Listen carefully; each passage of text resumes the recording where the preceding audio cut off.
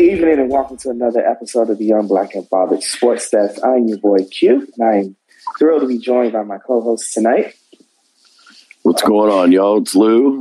Hope everybody had a good week and ready to get into it. Let's go. What's going on, y'all? It's Greg. Welcome back. Another week. Let's go. Yes, another week, and another week that I am across the street in the garage and listening to the I guess quote unquote platitudes of how good the Cowboys are. I don't know. I don't think so. I think they're trash. But their record is 5-1, so I guess we have to say they're a good team. I don't know. What y'all think? The thing is, for me, the answer is they were a good team. But if Dak's injury is as serious as I think it is, it won't even matter. That is a good take. Because at the end of that touchdown throw last night, Dak did suffer a groin. Was it a groin or a calf? It was a calf injury. So, luckily, the Cowboys are headed into a bye that's coming up this week. So we shall see. I don't have any faith in them. I honestly have no faith in them. I mean, but the thing is look at that division, though. I mean, the NFC league is the NFC right. I mean, every other team is 2-3, aren't they? Yep. The Eagles are 2-4. The 2-4. Sorry, Washington football team is 2-4, and the Giants are 1-5. And who would have thought that an NFC East team, let alone any NFC East team, let alone the Cowboys, will have a 3-game lead at any point in the season. So I guess you gotta call the Cowboys a good team. I'm not, but we shall see. We got 11 more weeks to go in the season. As again, the bye week came at a more better time for the Cowboys with the injury that Dak suffered at the end of following that touchdown throw at the end of the game to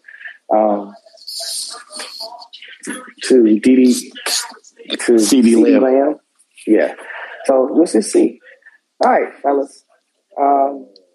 I don't know where Pam is. Maybe she didn't get the invite. I can try to pull her up because we're gonna start off with her wrestling wrap up from the week. Because I know that there is a pay-per-view coming up this week. I believe she said on Thursday. So I'm gonna try to pull her up and see where she is. If not, then we'll just move right on to the NFL talk. There she is.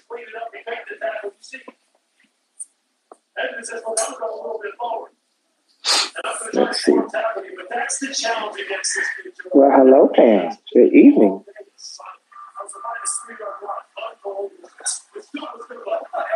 Can you hear us speak?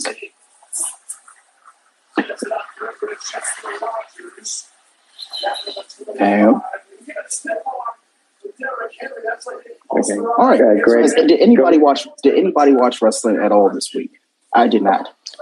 Not really. I watched a little bit of AEW Saturday night, and that was about it. Mm-hmm. Yeah, I didn't watch any because I told you I'm kind of like protesting that shit, and for good reason. It's been terrible. I tried to watch AEW and I fell asleep because I was actually kind of bored with that too. I think it's just like me going through the motions when it comes to wrestling. I have no real say-so when it comes to wrestling. So, I mean, if you guys don't have anything for wrestling, neither do I. Hopefully Pam will come in. She just dropped out. So until she does, let's move on. Oop. And she's back. There we go. I could not hear y'all asleep. Oh, what's up, Pam? Hey, everybody. Let's blame stereo for that. So, how's it going, Pam? So we are now we are into the wrestling recap and the preview for. And I think you said there's a pay-per-view this week. So the floor is all yours. Okay. Hey, everybody. Welcome to YBAB Sports Desk. I am your hostess with the mostest for wrestling. Only wrestling. Pam, this week we actually have the Crown Jewel pay-per-view going on Thursday, which is my birthday. So, woo, woo, woo. And there are some very interesting matches. Early. Oh, Yes, thank you. I appreciate it. Yes, happy birthday. Thank you so much. You guys are the sweetest. Now, that pay-per-view is being held in Saudi Arabia. So, as we know, that is Vince's blood money going on.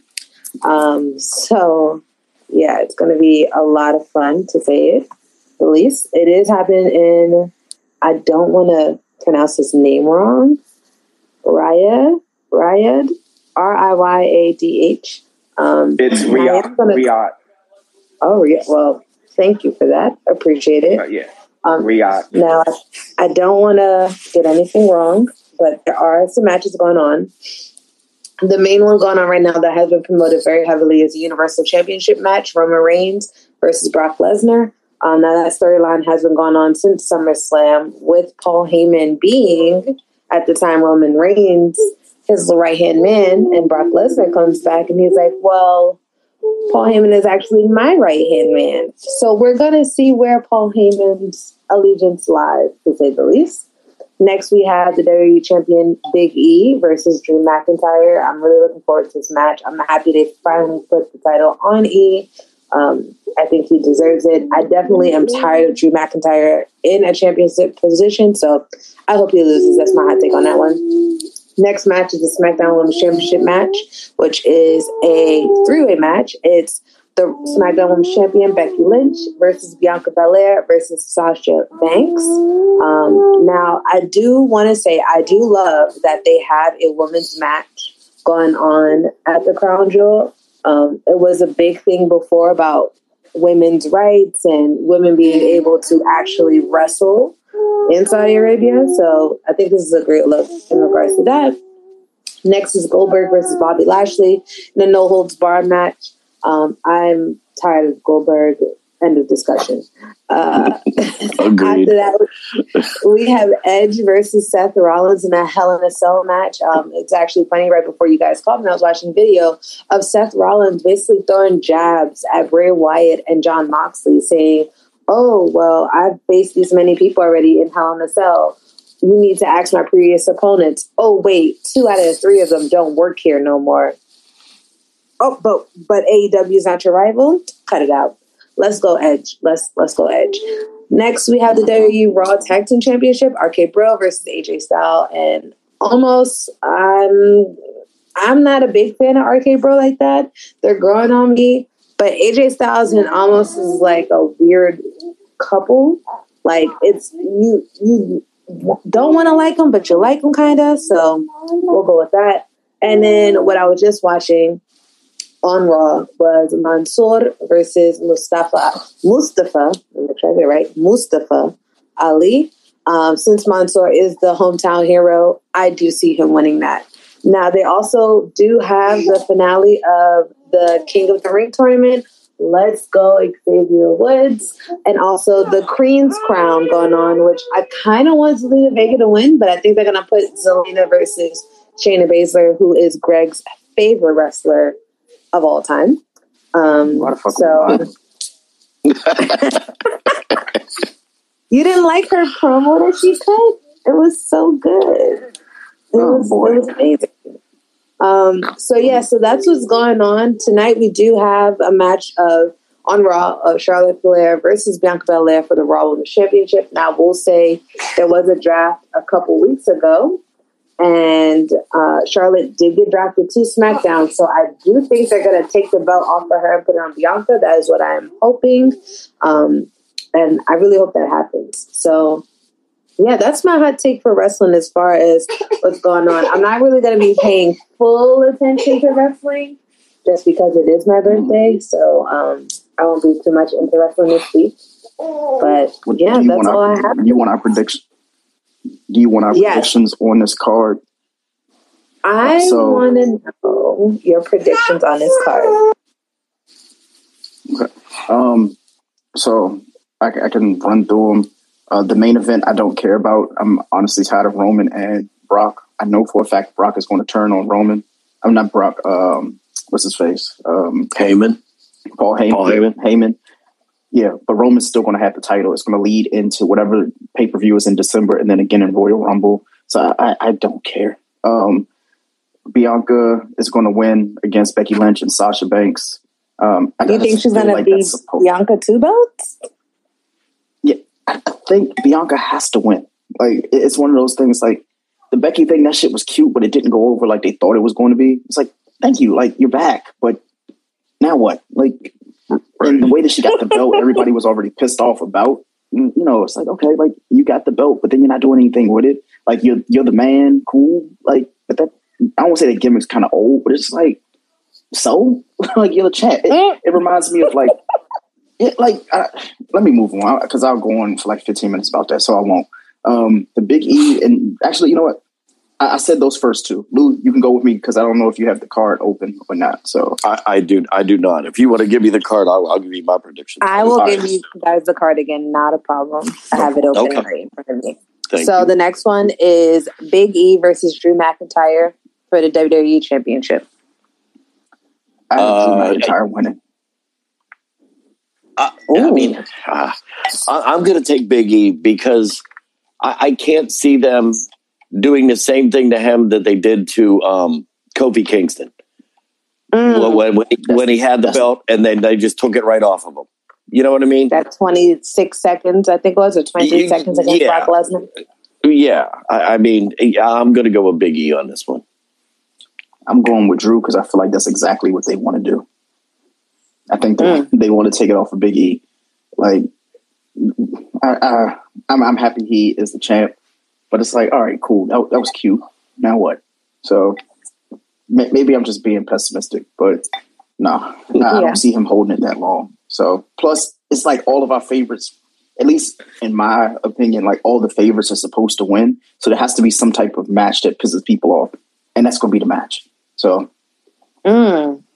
What else? But you also got to remember, it is in Saudi Arabia, and they are trying to please the crown prince. So, I mean, we'll see. Goldberg versus Bobby Lashley, no holds bar match, and this is in retaliation to Lashley choking out Goldberg's son at SummerSlam. This is going to be the worst match on that card. Go ahead. You go first. No, I was just going to say, I'm going to take Greg's words here and be like, who cares? I'm so tired of Goldberg. I mean, no. All right, so it's a no holds barred match, and correct. Goldberg has what, 3 holds? So he's got to learn 2 more. I mean, really. You got a spear, a jackknife power bomb, and I don't even know what the other one is. Maybe you only got 2. I mean, yeah, I think that's it. Here's the thing. I know the WWE and how they deal with shit. They're trying to close out this whole Bobby Lashley versus Goldberg shit. And what's going to piss me off is, as a no disqualification match, there's going to be a fucking disqualification. And we're going to be sitting there like, yo, wasn't this fucking match no disqualification? WWE is the only fucking company that can do that shit. They'll go and say, okay, no disqualification. But then somebody will come out and like hit Goldberg with like a chair or some shit like that. And then the bell will ring and people will forget that it was a no disqualification match until after. And you're like, wait a minute. Like, wasn't it supposed to be no disqualifications? Like, yeah, but with caveats. So, you know what? Fuck that match. I don't care. I don't care. That match. Honestly, that's the worst match on the card. Yeah, and at some point, it's like, what's the intrigue for that match? Like, the only thing that would be intriguing is if fucking Goldberg's son like uppercuts him in the nuts and joins a faction with Bobby Lashley. That's the only thing that could honestly surprise me. But you know what? Now that you say that, I could see that happening. I can definitely see something like that happening, though. They brought back the Hurt Business. It sounds good. If they didn't bring back the Hurt Business, I could definitely see that happening.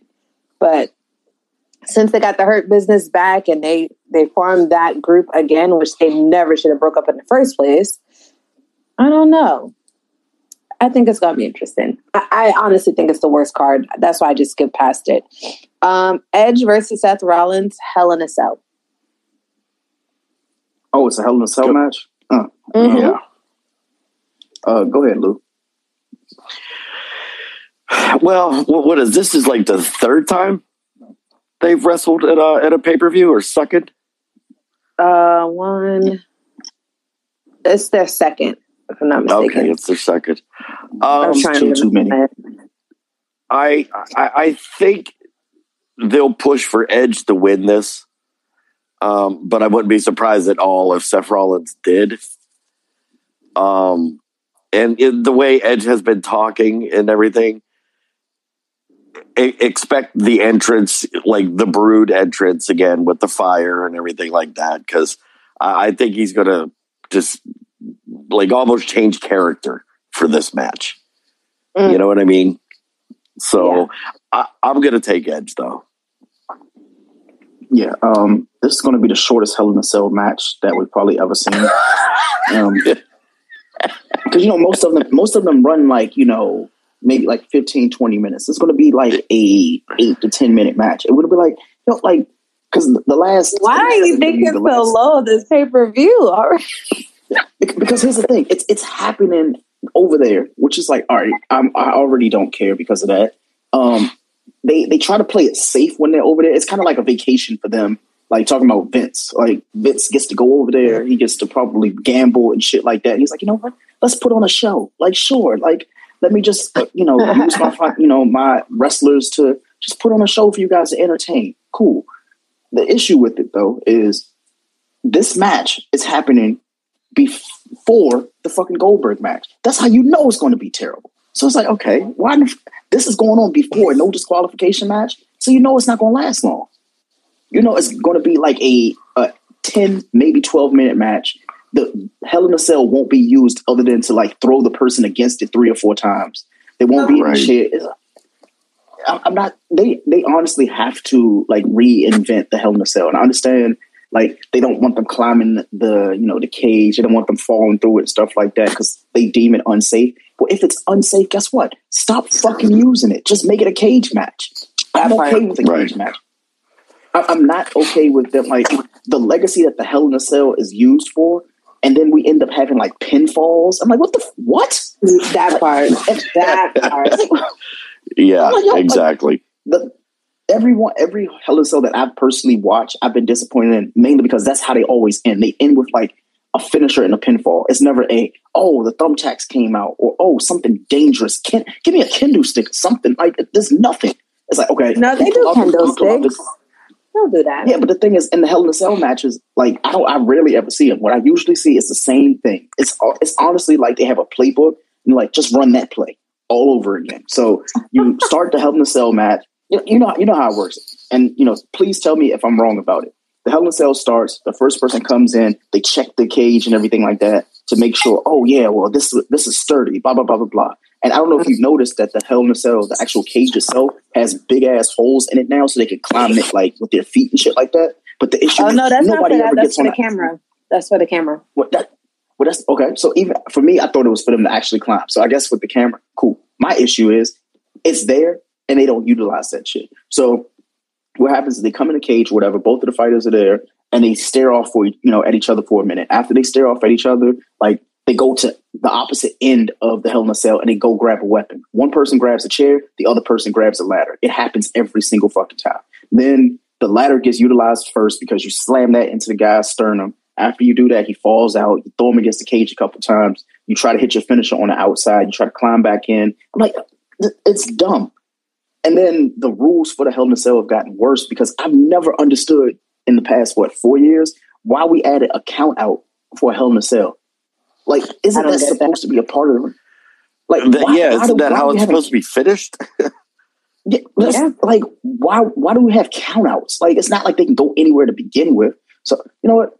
Greg, or submission. Submission. Remember, Roman Reigns faced Jey Uso in the I Quit match during the pandemic, for the championship. And Roman Reigns had Jey Uso literally like submit and say I quit. Why are we, if it's an I quit match, then we say I quit. Why are we doing I quit inside Hell in a Cell? Like, why are we mixing? Exactly. Yeah. So I have Seth winning this one because it doesn't have any stipulations that I care about. Make it like a Hell in a Cell retirement match. That way, already. Well, that's what that was supposed to be. That's what the Roman Reigns and Jey Uso one was supposed to be. But now we got the bloodline. So WWE make it make sense. Well, this is what happens when you're The Rock's cousin. Nia Jax. What? Moving right along. We have the Raw Tag Team Champions RK Bro versus AJ Styles and Omos, which are the actual champions. Actually, no, they're not the champions. RK Bro's the champions now. Wait, who is RK Bro? It's Riddle and Randy Orton. Yeah, Randy Orton and Riddle. Next match. Right. Next match. I can't stand Riddle. RK Bro. This dude is so annoying. Is that the dude who has the foot fungus? He just walks everywhere barefoot and shit. Yes. He doesn't have a foot fungus. He comes to the ring on one of them little scooters. Yeah. Man, and kicks off his shoes because he's MMA and he's supposed to be like the skater, not skater, the surfer dude from Cali that smokes weed. Yeah. AJ Styles and Omos, or what's his name? Almost, whatever the fuck his name is. That dude. Almost. That sounds like a very uninteresting match, and I don't know shit about wrestling. But exactly, the fact that you called it like the fucking group. Like, Randy Orton has stooped so low. He's in a tag team called RK Bro. What the fuck are we doing? And the only reason why that's their name is because it got over with the crowd. Riddle said one time, like, Randy, we could be RK Bro. And ever since then, everyone has been chanting it. And that's why that became their team name. But Randy has gone and done interviews and saying, like, that's not our name. I don't like that name. So... yeah. And personally, for me, AJ Styles, like I used to watch AJ Styles when he was in Impact, like when he was a really, really young kid, stuff like that, you know. I think he is a better singles wrestler than a tag team wrestler. I just don't know why they have him in a tag team. I've always wondered that, so. I think it's because they got rid of the Good Brothers, so. No. Why? Yeah, that is so bad. So bad. Well, next match is Mansoor versus Mustafa Ali. Oh, so they're appropriating the culture because they're over there. That's pretty damn good. Well, remember, Mansoor, he got hired when he was that part of that little tryout they had out there the first time they had the crown jewel. And now, what is it, 2-3 years later? Yeah. And it's like, hey, we've been here 3 times and you ain't done shit. But guess what? We're here now. And we don't have anybody else because we fired them all. Mansoor. Yeah. You know what? Mustafa Ali's going to win. He's going to win. Just to disrespect them because that's what they're going to do. Like, yeah, we hired him from over here. But we haven't used him anyway for the past 3 years. How about a 4th time? Now he's just here and you get to see him wrestle, but he's going to lose because who cares? The reason I think he's going to win is because they have this thing like if you're a hometown hero, the way they have it set up, like, you know, all the official people in the kingdom, whatever, is in the front row and all the poor people are at the top. Not my words, what I read on Twitter. Excuse me. So I don't think he's going to lose just because they're in that country. And we remember Plane Gate when people were literally stuck on a plane for like 15 hours because the prince didn't like what Vince had to say. But Vince was gone while all the superstars were stuck on a plane. So I think to avoid something like that, they're going to have him win. What does Mansoor look like? Oh, yeah, he's going to lose. He's going to lose. Yeah, I've never heard of him. Mustafa. I've never even heard of this guy. So you never heard of Mansoor? No, I haven't. I've seen Mustafa Ali, but I've never heard of Mansoor. whatever his name is. Sorry. Yeah. I have no clue what the fuck is going on right now. So I can tell you myself. I'm already over that. I'm over it. What else we got? All right. So, yeah. Any. The last two matches is the Queen's Crown. Oops, sorry. You guys. No. Go ahead. You said there's 2 matches left on this card? Yeah, there's just 2 more matches left, which is the Queen's Crown, which tonight they have Shayna Baszler versus Doudrop for the finals. And on SmackDown side, we have Zelina Vega. So it'll be Zelina Vega versus either Shayna Baszler or Doudrop. So who do you think? Well, Zelina Vega. She's going to win that one. The whole thing? Yeah. I like her name. And if she has to fight Shayna, which I know is going to happen, I'm not going to care. Fuck. Nope. Craig, shut up. You're not going to say Shayna. That's all I'm going to say. If Shayna wins, if she wins Queen of the Ring, and it's like, Queen's Crown, and it's like the inaugural one, I give up. I absolutely fucking give up. No, like honestly, I'm trying to say that without being disrespectful, but I will not trust in the women's division of the WWE anymore if they let that shit happen. I really mean that shit, because Shayna Baszler should have a belt. She shouldn't be the fucking inaugural queen's. Like, what? It don't even fit you.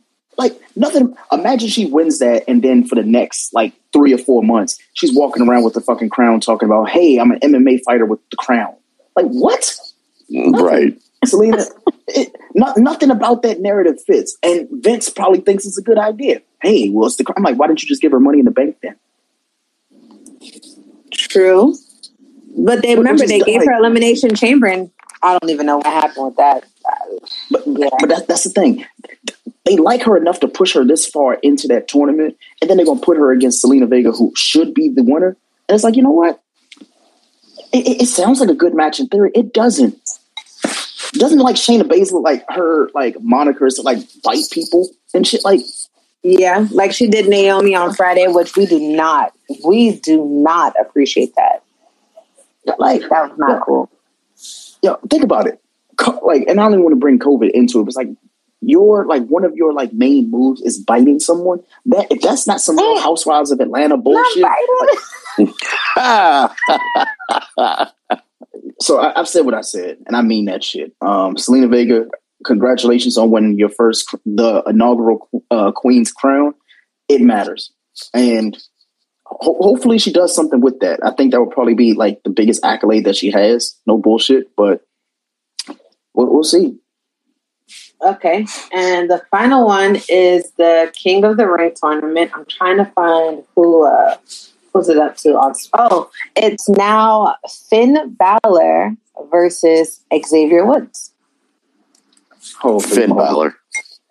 They better give it to Finn Balor. What? Absolutely not. Yeah, give it to Finn. I agree. Rather than give it to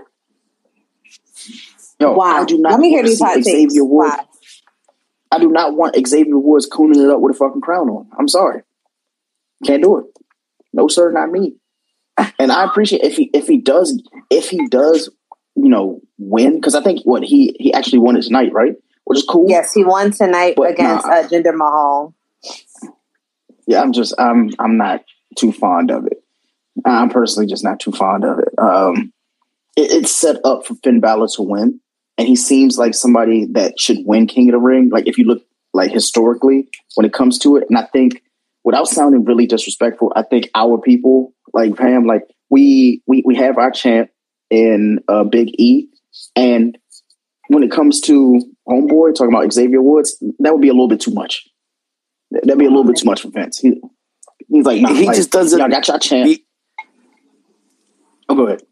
Well, I know. I was just going to say, he just doesn't I mean, I know it's not like a belt or, nothing like that, but I don't know. Xavier Woods just doesn't seem like, if he's not a tag team champion, then he just doesn't fit the bill as King of the Ring or, an intercontinental champion, something like that. You know what I mean? Yeah. Yeah. And I do think that Vince is trying to pay back or because of what happened to Finn Balor when he won the championship last time, then he got injured. Yep. So I think that has a little something to do with this too. Yeah. Well, he almost feels like they owe him something. Right. Doesn't Finn Balor call himself like the prince of something? So why not make the prince the king, right? So again, narrative. Now, it's just smart in my opinion. But again, this is WWE. So if Xavier wins, guess what? We get to see for 6 weeks him blowing a fucking trumpet, humping the air, talking about him to get a ring. Congratulations. Well, only reason why I think that they're going to give it to Xavier is because he's been asking for them to bring back King of the Ring for years. He's actually one of the reasons why they even brought back that tournament. So I think that's why he's going to win. So here's hoping that he does. But do you guys have anything else in regards to wrestling? If not, then you can get a full recap on the Melanin Mat that will be out on Friday. Thank you to the YBB. And any questions? I have a thing with Shayla Baszler again. Never send me any more videos of her talking because, clearly you hate me.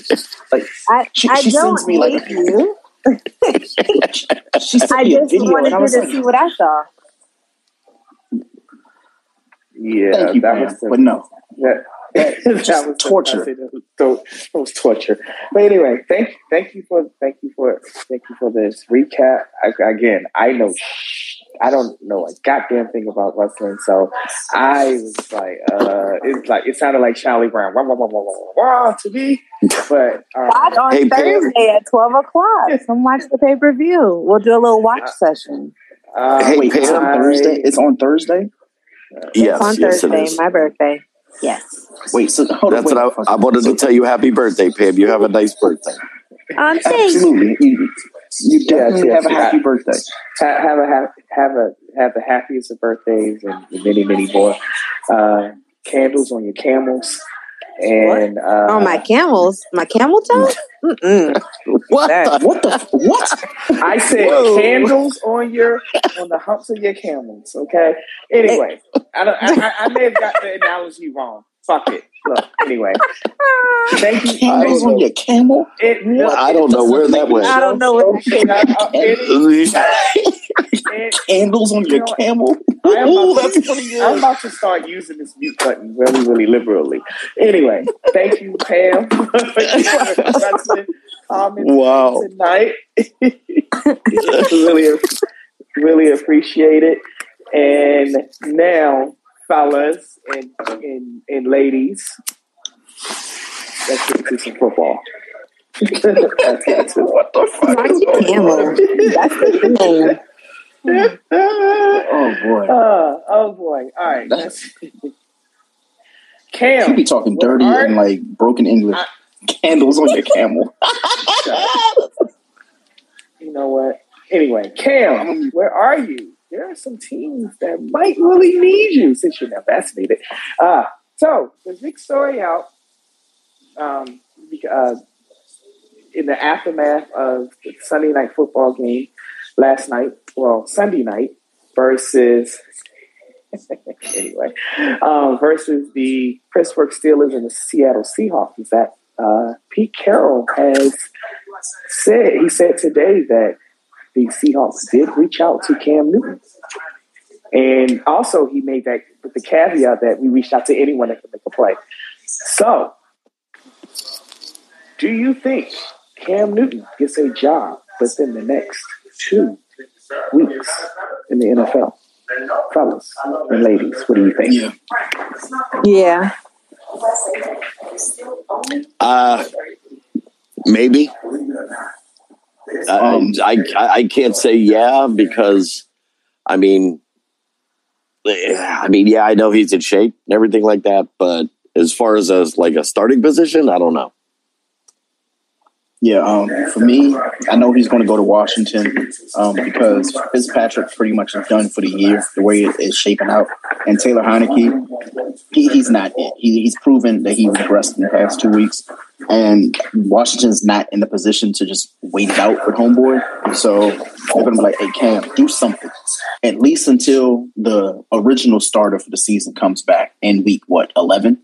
So, yeah, I'm hopeful he gets a job because I would love to see him try to match any type of hat with burgundy and gold.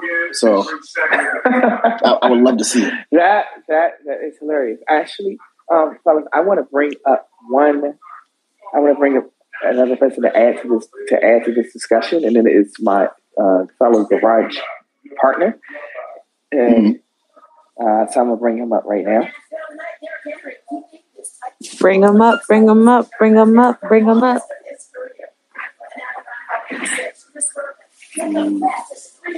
Good, great. All right, he's coming in right now. Give him 1 second. All right, there we go. Good evening, everyone. Good evening. How you doing? What's the word? Great. Good evening to Miss Pam. Happy related birthday. Greg, how are you? And how are you doing, Mr. Lou, as well? And I have, of course, Quinn is sitting here with me as well. I'm just going to wait until you get in. I'm going to let it be known, throw a disclaimer that I'm a Cowboy fan before we can get started into that. But I'm going to sit tight and wait until you get into the discussion with the Cowboys. But I'm sitting here by standby. I'll just be waiting. Oh, Lord. Yeah, I'll mute it. All right. Sorry, I had to touch to mute it. So, Joe has to mute, and then you can talk. There you go. So it won't be an echo. So, Joe, right now the discussion is, will Cam Newton get a job soon?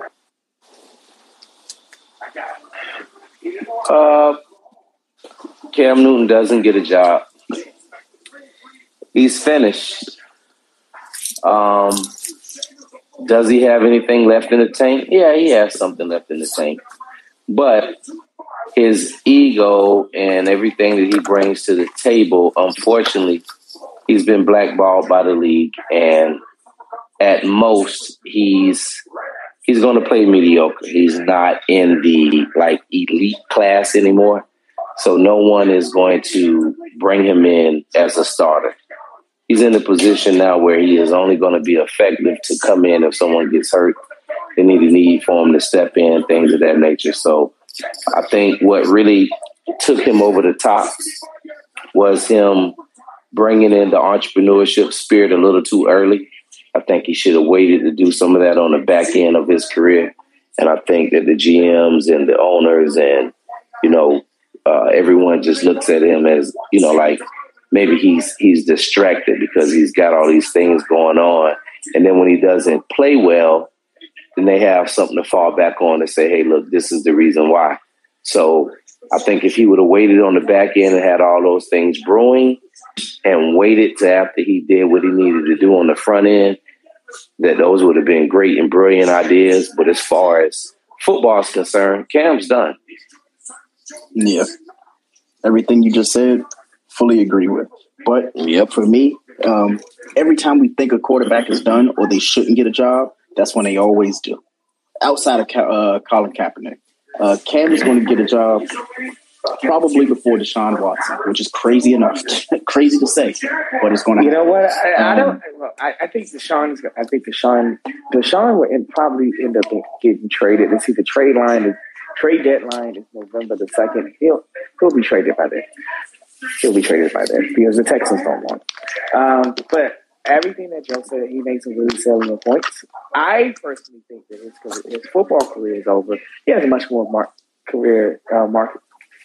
lucrative career in marketing and in fashion, or whatever the hell else Cam Newton wants to do. But in terms of football, unless he's coming back as a running back, I don't see a team signing him as a quarterback. I think his days as a quarterback are finished.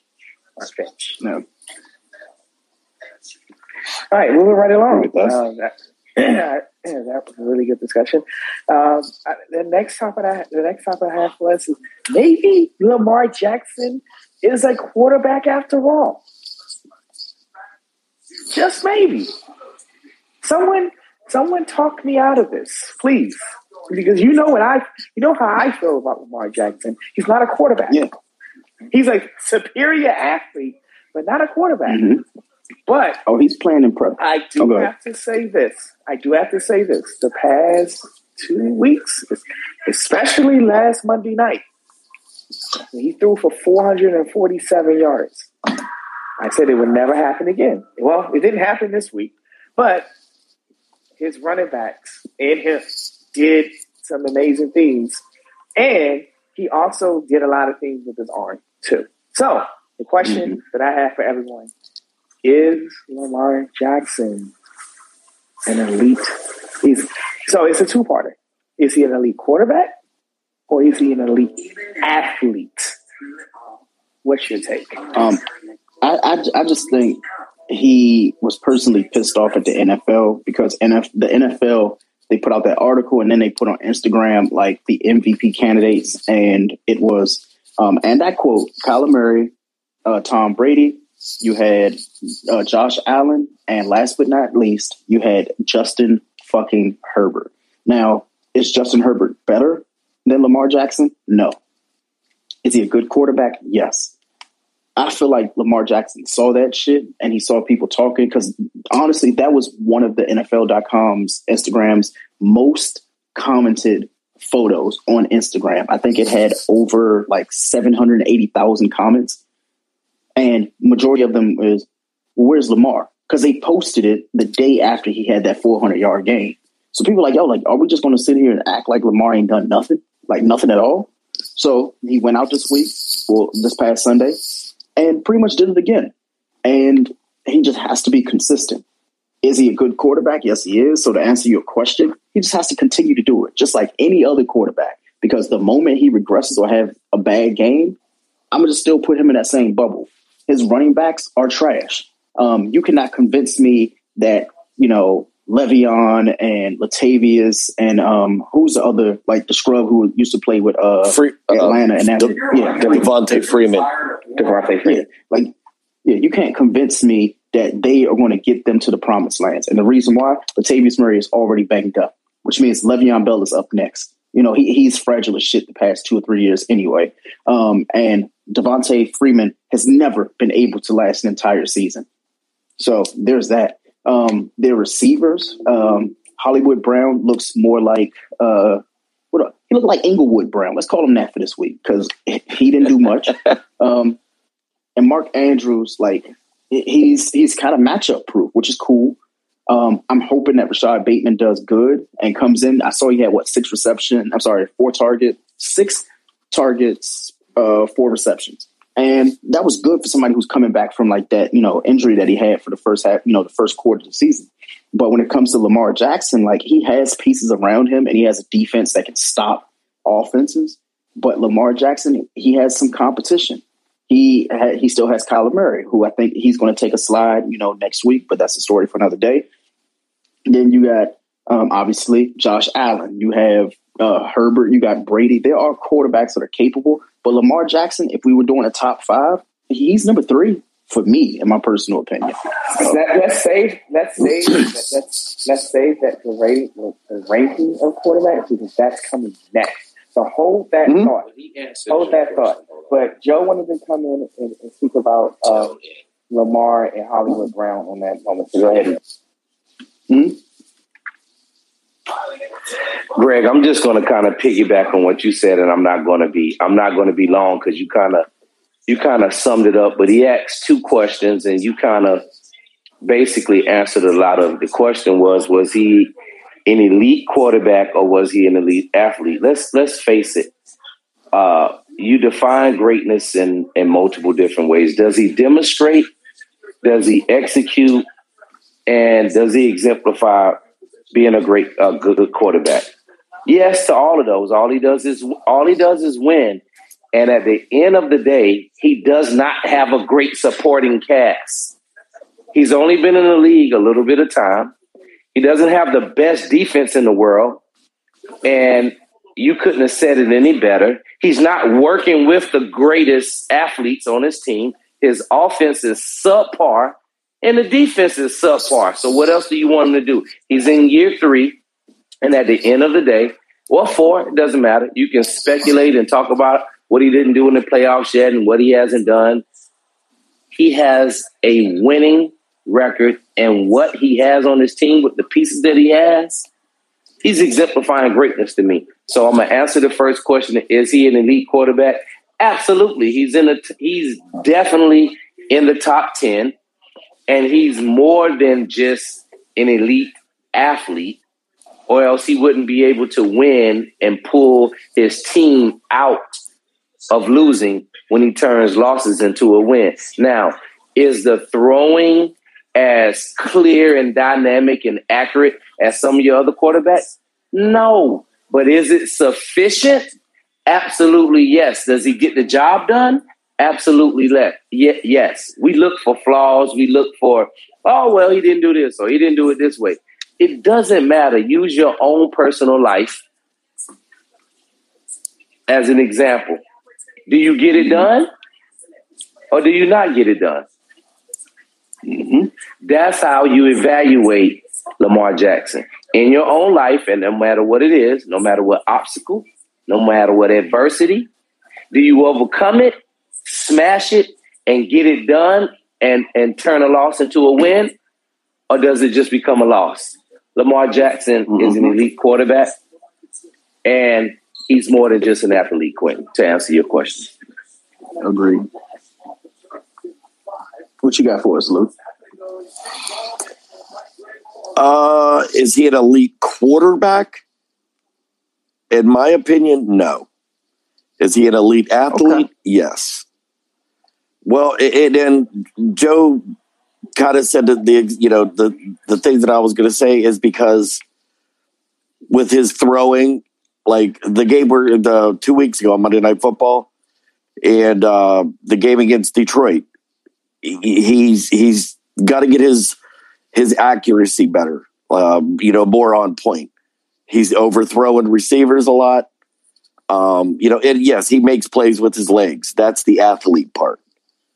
But as a quarterback, I don't think he's there. Now, I do think he has a chip on his shoulder that people came out and the media and everybody came out and said, he's not that good of a quarterback. He is a better athlete. He wants to prove people wrong that he is a good quarterback. So, that's where I stand on it. Yeah. Hey, Lou. Yes. Great response. I just got one question for you. Mm-hmm. What, just name me one. This is what I want you to answer me. What first class, elite, number 1 receiver, what is he working with? What does he have? Well, I mean,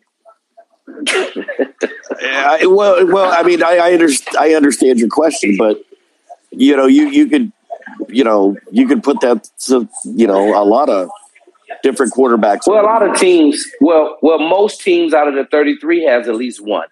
He doesn't have any. That's true. But I mean, it's just like Greg said, Rashad Bateman. Who is he? He's nobody now, and that's the issue. Right. Nobody. That's my point. He has nobody. He's been injured. So, let him play a little bit, and then we'll see, maybe, next year or something. He could be their number 1. We just, we have to wait and see. Okay, but the number 1 is supposed to be Hollywood Brown. The number 1 is supposed to be Hollywood Brown. But that's the issue right there.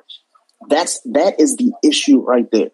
I'm going to say it, and I'm trying not to be disrespectful when I say it. Hollywood Brown is not a wide receiver 1. He is not. He's not. And the reason why he is that's not it.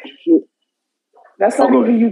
That's not even you being disrespectful. That's just spitting absolute fact. He's not a wide receiver 1. At best, right now, he's a wide receiver 2. At worst, wide receiver 4. Mm-hmm. So that goes a lot into what Joe said. He doesn't have the receiver core. He doesn't have the receiver core to be that elite quarterback. Yeah, but that's the thing. Defenses don't. Yeah. I think he's. I think if he works on it, I think if Lamar works on the accuracy, and he works on the touch. I think when we talk about elite quarterback, when we talk about the Brady, the Aaron Rodgers, the Dak Prescott, I think he can get there. I think he can get there if he had competent ass receivers that can help him get there. Yeah, but again, I need to say this because I'm trying to like make sense of it. It's not his fault. It's not the receivers. Harbaugh and Baltimore, they are going to live and die by trying to create the next big running back for Baltimore. They had that legacy with Lewis, and they're like, you know what? Like, this has to be us. We have to like live and die by the run. But guess what? You're not fucking Pittsburgh. Pittsburgh knows that they need complementary players, and that's why they have the Jujus, the Chase Claypools, the Deontay Johnsons. Like, if you put that team that you have to play twice a year and say, you know what does Baltimore have for us? Pittsburgh don't even take Baltimore's receivers seriously, and nobody else does either. And the reason why, you have Hollywood Brown. The fact that his name is Hollywood, he's done nothing to warrant that name. It's like you're giving him a prestige he doesn't need. To me, he gives me, I'm trying to think of like a receiver from another team. Honestly, we're watching one night. He's like a Cole Beasley to me. Remember in Dallas, like, oh, Cole Beasley, like, you know, when he's on, he's on. But when he's cold, he's fucking cold. And that was in Dallas and in Buffalo as well. When I see Hollywood Brown, and it's, again, not any disrespect to him, but when I see him play and he does good, I'm like, oh, well, I didn't expect that, but cool. But then when he does bad, I'm like, I mean, it's him. Like, I shouldn't feel that way about the wide receiver one. That's some shit, like, you expect out of, like the Saints or something like that. You're like, all right, well, Jameis is their quarterback. He might get some interceptions.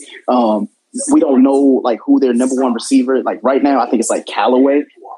Like, Callaway, and, like, if you put Callaway over in Baltimore, I feel like he could be a wide receiver one. But right now, he's the equivalent to me. Like, when I think of Hollywood Brown, I hate the fact about the, like, mention these two people in the same sentence. He reminds me a lot of Corey Davis. It's like you realize you would be a good player if there was somebody else that you could compliment. Like, you have to have that big presence on your team. Corey Davis and Greg, look, you're bringing it home. The thing is that I just want to drive home. I want to drive it all the way home to home plate, like a home run being hit. Is you mentioned being disrespectful. You're not being disrespectful. Watch this. You named 3 receivers from the Raiders, and guess what? Whatever his name is, Poole, he's the best out of all 3 for Pittsburgh. But when you name Baltimore, the point I'm trying to drive home is he has nothing except that tight end. That's it. He doesn't have anything. You named 3 receivers. You're right about all of the running backs. They don't have no running backs at all. The reason why the man is great is because he's working with less. Exactly.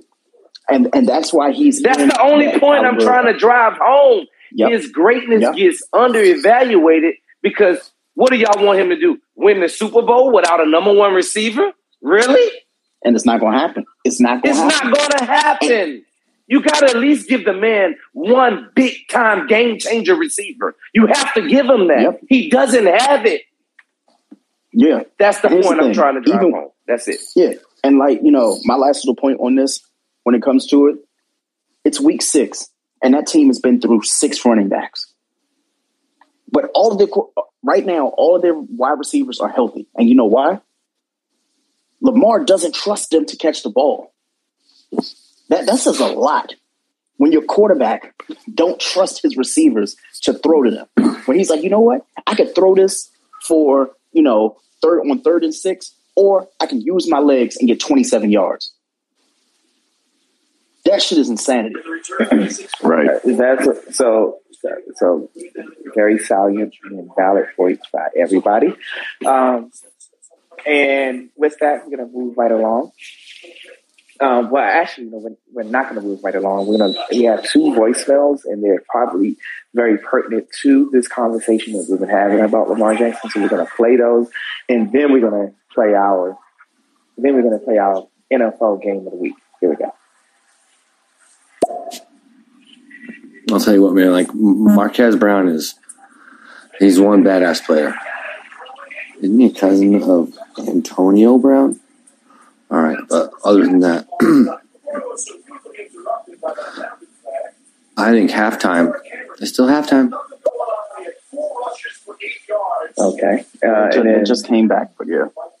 Yes, they did. So we have one more comment from JD, and also I want to acknowledge. I want to acknowledge some other people that have been on the call for a while. Thank you to Dan Rod. Dan Rod, we love you, brother. Thank you. You know, the originator of the Sports on Stereo hashtag. Thank you for joining us and listening since tonight. I also want to thank Jeanette Rivera. She's been on since the beginning of the show. Thank you very much. Also, Jordan Omo. Thank you very much for listening to the Sports Desk and being on since the beginning of the show tonight. Just want to take that moment to acknowledge you guys tonight. Thank you very much for listening. Okay, we have this one last voicemail from JD, and then we're going to move right along. Here we go. I got that one. Receivers from the Raiders: Renfro, Ruggs, Waller can still catch, right? Mm-hmm. Yep. All right. Think about it. If Lamar, one last thing. Go ahead. Put Lamar over there in Vegas right now with those receivers that run game, that offensive line, that defense. He's winning the Super Bowl. He's winning the fucking Super Bowl. Exactly, Greg. Exactly, Greg. And that's my whole point. Give the man something to work with. Exactly, Greg. All right. What you got? All right. So moving right along. Let me just pull it up real quick. Sorry. All right. So we're gonna play. Echo really quick. Echo. All right. Sorry about that. So I was doing my research process. I look at many different sites, and as one of the sites that I look at is Football Born in America, which is on NBC Sports Talk. And Peter King brought up a really good thing, and it's something that I wanted to discuss. So I'm just going to go into what he said in his article, and then I'll introduce the game. So here we go. So many good quarterbacks right now. In his 38 seasons of covering the NFL, he said he's never seen a class of quarterbacks as good as this. Trying to make a top 10 right now for how quarterbacks are playing right now. Not who are the best, but how they are playing right now this month. This is his list. I'm going to go 1 to 12, because he did 12. Ready? At number 1, he has Kyler Murray. Number 2, Josh Allen. Number 3, Dak Prescott. Lamar Jackson comes in 4th. Tom Brady 5th. Aaron Rodgers 6th. Justin Herbert number 7. Patrick Mahomes 8th. Matthew Stafford 9th. Kirk Cousins, that fucker, at number 10. Derek Carr at number 11. And at number 12, the young pump himself, Joey Burrow. First, do you agree with this order? With Peter King's order? The order that there were so many fucking names, I don't even care about the order. Right. Okay. You read so many of them, I'm like, I don't care. Right. I forgot who number 1 was. All right, let's do it one better. Who is your top 12? Wait, fuck it. Let's not even do a top 12. Let's do a top 10. Who is your top 10? Based off performance, 6 weeks in. Can we just do like a top 3? That's too many teams. That's too many quarterbacks. I was just about that. Top 5. Top 5. Okay. Top 5. Okay. So, Evan, top 5. Who are your top 5 quarterbacks? Let's not even look off of like historical, like what they did in the past. Let's look off what they've done so far. With 6 weeks of work. Who are your top 5 quarterbacks in the NFL right now? Great. Go. Oh, you want me to go first? Nope. Yeah. Luke, it's on you. I'm going to pass to you first. I'll go first. That's fine. All right. So your top 5. All right. At number 5, I'm going to go Matthew Stafford. That was my 5 too. At number 4,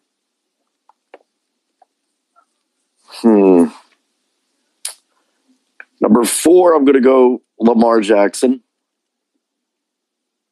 Number 3, this is where it gets tough. Number 3, I'll go. Wow, it's so close. 3, I'm going to go Tom Brady. 2, Dak Prescott. Oh, I'm sorry, man. Wow, I completely forgot about Josh Allen.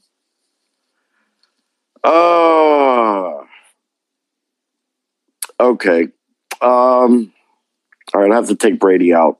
All right, so 5 is Matthew Stafford. 4 is Lamar Jackson.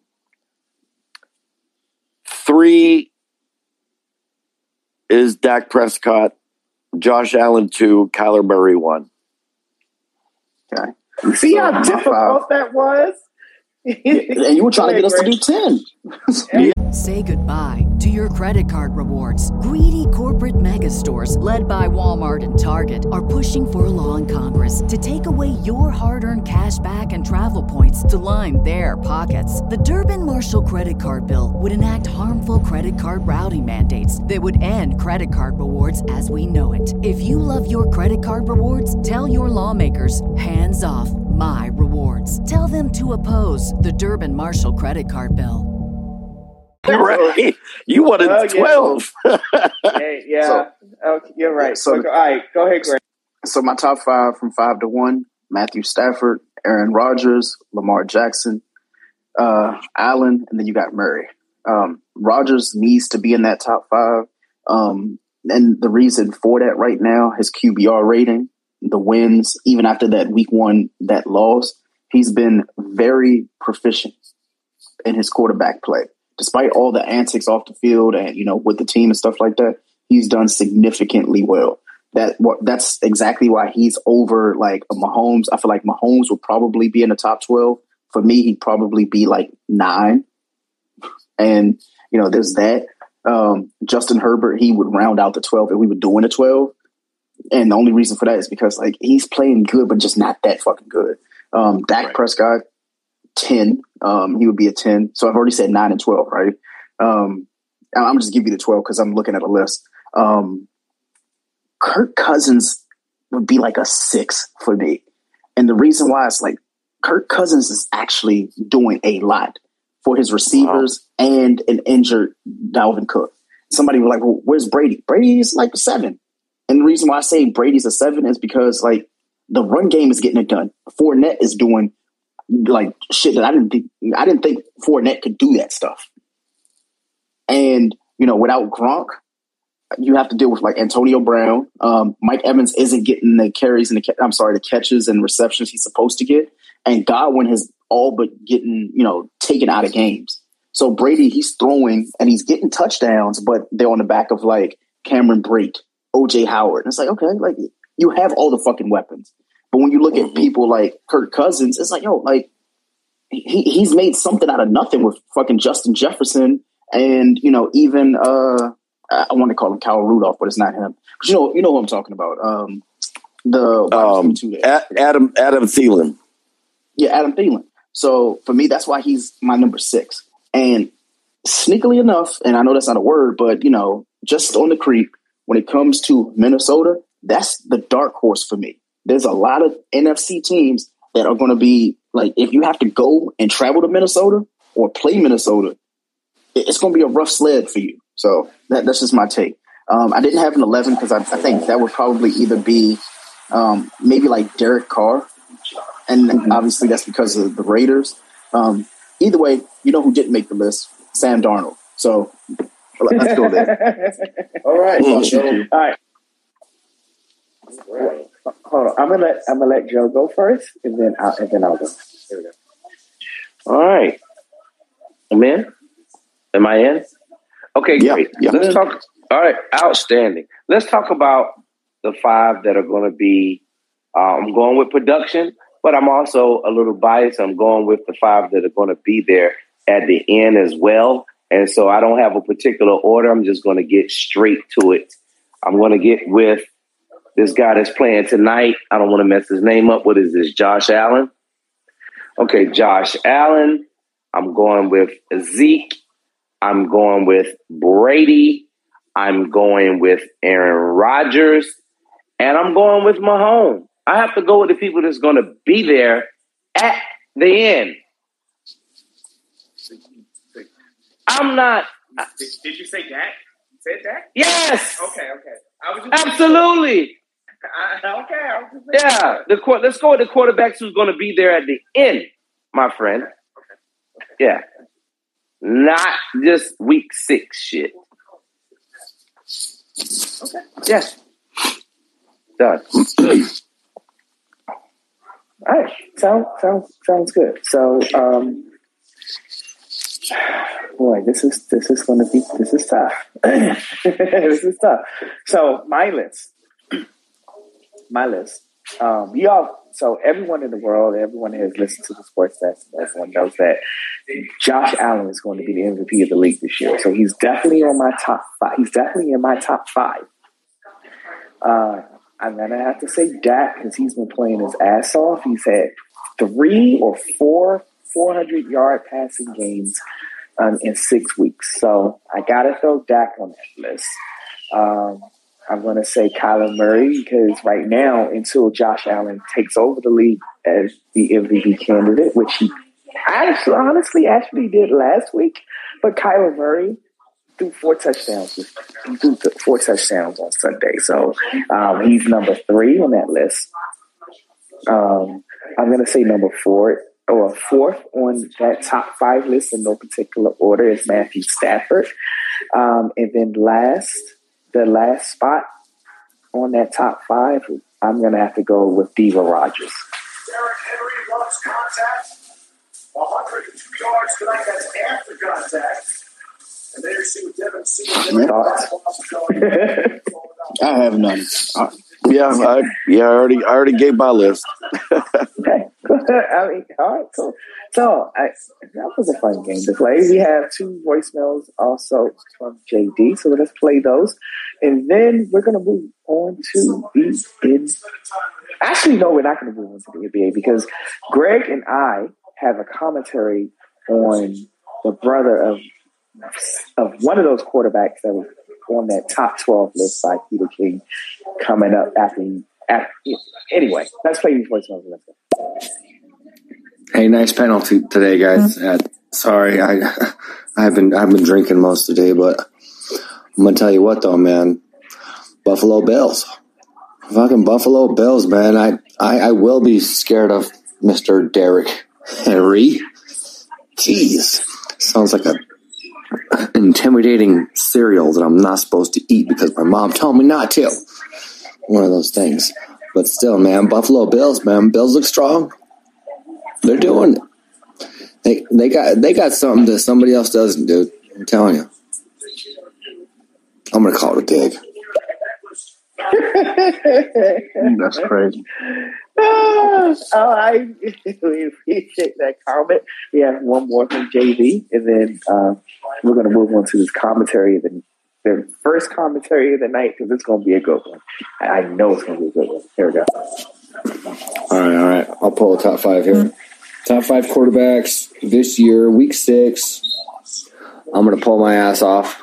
Number 1 is going to be Aaron fucking Rodgers. I know you hate me for it, but you guys go ahead and do that. Number 2 is Josh Allen. Number 3, Ryan fucking Tannehill, dude. I mean, how do you not tackle that guy? how do you do that? Shit. I know he gets sacked, but it's a fun thing. 4, I like Mahomes. Mahomes still does it. And my last 5 for week 6, I'm going to pull Matthew Stafford. I know. I'm glad he said week 6. He looks good, dude. Even though he's a short quarterback, dude. He's young, but he's in his game today, okay? All right. I'm definitely glad he said week 6 because I don't know where the fuck he got Ryan Tannehill, but I guess watching the games, he sort of touchdown. I was ironically, if he was supposed to be saying week 6, he should have said Carson Wentz. Q, you know why? I told everybody in this group, I was like, yo, it feels like it's going to be a Carson Wentz day. The narrative and the fucking narrative went off. So I'm going to shut up now because I was right. Any fucking way. All right, so moving right along to the biggest story that I wanted to talk about NFL-wise today. Excuse me. Let me clear my throat for this one. All right, so yesterday, Sunday, October 17th, 2021, the vaunted, heralded number 21 jersey of the late Sean Taylor, who, had he have been alive today, would have been a first ballot Hall of Fame. We're not going to go through all that. We're not going to go through all that. So, 14 years ago, I think November 27th, 2007. Actually, I can tell this story because I remember vividly where I was and what I was doing the day that the news came out that he was shot and killed. I was actually boarding a plane heading back to my place of employment in Ohio. When I first saw the news that Sean Taylor was shot in his home as a result of a home invasion, and then when I landed in Cleveland, I got back to the university that I was working for at the time, I learned the news that he had died of his injuries. Excuse me. 14 years later, the Washington football team, regardless of whatever controversy they're going through right now, fuck that shit. Yesterday, October 17, 2021, the Washington football team retired the number 21, his jersey number, Sean Taylor's jersey number, and they actually renamed the street that aligns with FedEx Field Sean Taylor Way. There was a TikTok video that came out from the brother of the Kansas City Chiefs quarterback, Patrick Mahomes. His name is Jackson Mahomes, who made a TikTok of him dancing and basically disrespecting the number 21 that was painted on the sideline to honor Sean Taylor and his number retirement. Greg, this is where I'm going to let you take over because my thoughts. I have my thoughts together, but as all right, here I go. All right, let me take the plane. Let me take the wheel. So, go ahead. First and foremost, let me just get the elephant out of the room. Fuck Patrick Mahomes' entire family for their antics at these fucking stadiums. They're probably nice people. Everybody likes them. They seem to be likable people. Except for when they go on the fucking football field. Let me start. Remember earlier, maybe 3 or 4 months ago, I had mentioned the same situation was going to happen. And I have the date, the time and date stamps for. Number one, remember we were talking about Patrick Mahomes' wife. We congratulated her on having a baby and everything like that and having a beautiful family. The issue was she started to argue with people on Twitter about the fucking game at the beginning of the season. And it's you're arguing with people because you lost a game. It's weird. Then September 20th, I don't know if you remember that week of September 20th, Patrick Mahomes' brother, Jackson, went and he dumped water on a fan at the state. I'm okay, so is he just spoiled? Or what is it? What is it about this little bastard that is just why does he keep doing that stuff? Because he does shit for TikTok to try to gain fame. I'm bro, you're already famous. You're Patrick Mahomes' brother. Imagine if fucking Ray J did the same shit at Brandy concerts. You'd be you don't have to do that. You're literally Patrick Mahomes' brother. It's weird. So then when he goes and stands on the 21, for one, he lies and he's oh yeah, well, we were told to stand there. Bruh, there's a fucking fence there that's telling you not to stand there. So if they're telling you to stand there, it's probably either before the game or because I think this whole situation happened before the game, right? So people are like, oh, he just did a TikTok dance. That's how the dance goes. I was like, I've seen that fucking TikTok dance. What you don't do is grab your dick and hold up the L for lame while standing on somebody's memorial or memoriam when they're about to be like enshrined at their home game. So I posed this question to a Kansas City Chief fan. I said, what would happen if somebody from Washington came to your stadium knowing that there was about to be like a ring of honor or something like that when it comes to one of your players? They went into the roped off section of where they weren't supposed to be. They knew they weren't supposed to be there. And instead of saying, you know what, like I didn't understand the magnitude of what was happening, they went and did a fucking TikTok on that, like that plot of land where it's supposed to be like enshrining them. And the Kansas City fans said, Greg, I understand, but y'all are taking it too seriously. Like he just didn't know any better. And I want to ask and pose this to, you know, everybody that's on the panel right now. At what age do we stop caping and giving people like the right to do absolutely fucking stupid shit?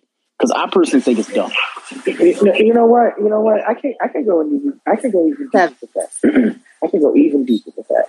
So Kansas City has had many famous people play. And there's one of the most famous who died in season is one Derek Johnson.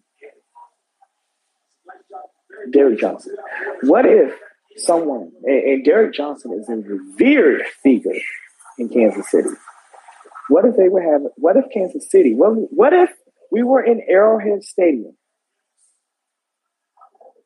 and they're having a number of retirement ceremonies for Derek Johnson. Again, a revered Kansas City Chief, member of the Kansas City Chiefs. And someone affiliated with the Washington football team would have disrespected his number. If his number was painted on the set, whether it was painted on the sideline, painted on the field, whatever, and a member of the Washington football team or any other team that they may have been playing that day did that to him, they would be feeling the exact same way that we would be, that Washington fans are feeling right now. And not just Washington fans, those who were fans of Chantel, who were fans of number 21, who was fans of number 36, because he wore both numbers. He wore 36 in Miami. And in his first year in Washington, he wore number 36. Then he changed to number 21. So the anger that we're feeling right now, just imagine they did that to a Kansas City Chiefs great. If someone from Washington or any other team did that to a Washington to one of their greats that they were honoring that day and retiring their number, someone that's not alive to like defend themselves. So this is what I gotta say. Fuck you, Jackson Mahomes. Fuck you. Fuck your family. And then byproduct of that, fuck you, Patrick Mahomes, because you're the money maker of the family now. So that means you gotta police shit. You gotta tell your brother. Hold on, Q. I don't want to like. Let's slow down for a second. Let's not say because I know I said it as well. So hold on, Greg. Greg, just 1 second. I respect everything you're saying, but that's just my anger as someone who loved Sean Taylor. That's my anger coming out, and I know when that happened, that's the anger that I'm feeling right now, the passion that I'm feeling right now of the dumb shit that Jackson Mahomes did. There's a lot of other Sean Taylor fans. There's a lot of other Washington fans who feel the exact same way that I feel. I just had to get that out. But I respect what you're saying. But go ahead. Okay. So what we're going to do is, first and foremost, we're not going to say fuck his family. Their actions and their antics, absolutely wrong. When I say their antics, like it started with Mahomes. I think like his mom, she was like, "You guys cannot call him Pat. It's Patrick." And it's like, okay, that's cool. We understand that. And nobody minded, nobody paid any attention to the fact that his entire fucking career leading up to that, it was cool to call him Pat. But the moment he won the ring, it's like, oh, no, it's Patrick. And I was like, Okay, so now we're going through that. Then, the old tweets of him saying, like, I think it was something about the police officers, like, well, if you didn't confront police officers and mouthed off or something like that, then people wouldn't be shot. And this is all like, hearsay, but it was a tweet. Then, you have the whole situation with like his wife, just doing the things that she was doing at these games. And now you have the little brother who, like, regardless of who he is and what he believes in, the shit that he does, it's like, yo, I expect that out of like your 12-year-old little brother, or like your 13, 14-year-old little brother who doesn't know any better. My big brother is a football player. I'm going to go and do TikToks. Bruh, you're 21 fucking years old. You don't even need TikTok. You don't even need to fucking do dances. We know you at the stadium, bruh. That's cool. But the fact that not only did you go and do the dance and shit like that, he went and lied and said, oh, well, they told us to stand there. If they did, that's great. But they also, I can guarantee you, as sure as I'm black, they told you, you realize you're standing here because you're doing a memorial for Sean Taylor. It's okay to stand wherever the fuck you're standing at. Nobody's saying you can't stand there. What I'm personally conveying is this. I'm not going to go to Pittsburgh. I'm not going to go to Miami. I'm not going to go to Vegas. I'm not going to California. I'm not going to anybody's like town, knowing that they're honoring somebody and blatantly be disrespectful in the form of dancing on their fucking numbers. That is the equivalent of, in my personal opinion, somebody's pissing on someone's grave. No, Q. That's an extreme. That's an extreme. But what I'm saying is, like, that they're being enshrined, and you go and like run across the field, like, like in the middle of like the ceremony. It's like that's what it felt like to me when I saw it. And a lot of people were rightfully like upset and disappointed because it's like, could you not read the room? Like, nowhere else on this field that you've stood at so far today had a fucking gate around it with the number 21. And I can almost guarantee you, because we weren't at the stadium, but for a fact that game was meant for, Sean Taylor and stuff like that. And they told you, hey, at the beginning of the game, hey, we're going to be honoring Sean Taylor. Let's not act oblivious to it. So the fact that Jackson said, oh, well, he didn't know, you absolutely fucking knew. So the apology that he sent out, I thought it was absolute bullshit. Somebody had to have pulled him aside and was like, bro, you realize you fucked up. And a lot of this, I'm going to blame on the security. I'm going to blame it on Jackson. I'm going to blame it on his family for honestly being like you don't realize you're doing a lot. Like, this is what the fuck are you? You're TikToking. Like, what the fuck? What? Like, how old are we? Like, I understand people dance, do TikToks and stuff like that, but it's like, you went inside of a closed off gate, bruh, with the big ass 2-1. It wasn't like it was just like on a pamphlet or on a flyer just sitting on the table. They put that shit in burgundy and gold for a reason, and in big ass 144 font on a football field at the 21-yard line. So you had to instinctively know that you're going to go to the 21-yard line. You weren't even at half, in the middle of the fucking field, the 50-yard line. You went to the 21-yard line, went through the fucking gate that was closed because apparently they told you to stand there from the opposing team, which I can't even fucking believe. And people are like, oh, yes, there's photos of them standing there. Guess what? You're allowed to stand somewhere, and that's fine. But what you don't do is go to I'm done, because I'll get angry about it, and it's dumb, mainly because of the fact you see why. But see, like I have to reel it in, and the reason why you have to reel it in is because you have to leave some grace for people to learn better. But I know, just like we all know, this is not the first, and it won't be the last time something like this happens.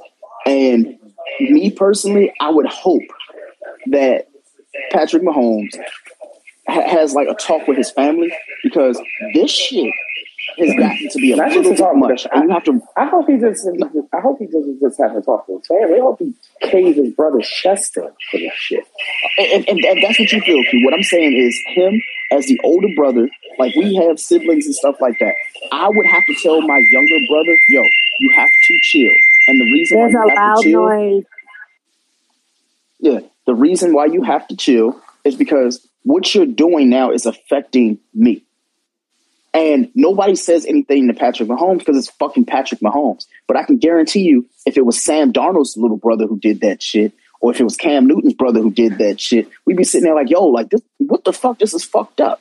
But, you know, me, when it comes to it, and I'm trying not to be really disrespectful about it, Patrick Mahomes, he teeters the line of being white passing and embracing his blackness. And for him to go into, like, the Washington football team stadium, and I'm guaranteeing you he knew about that as well. That's probably why he had his family there. That's probably why they stood them there. For his brother to honestly say that he did not know, that's the equivalent of saying, you know what, like, yeah, I'm just, like, fuck this. Like, I don't care. I'm going to do what I want.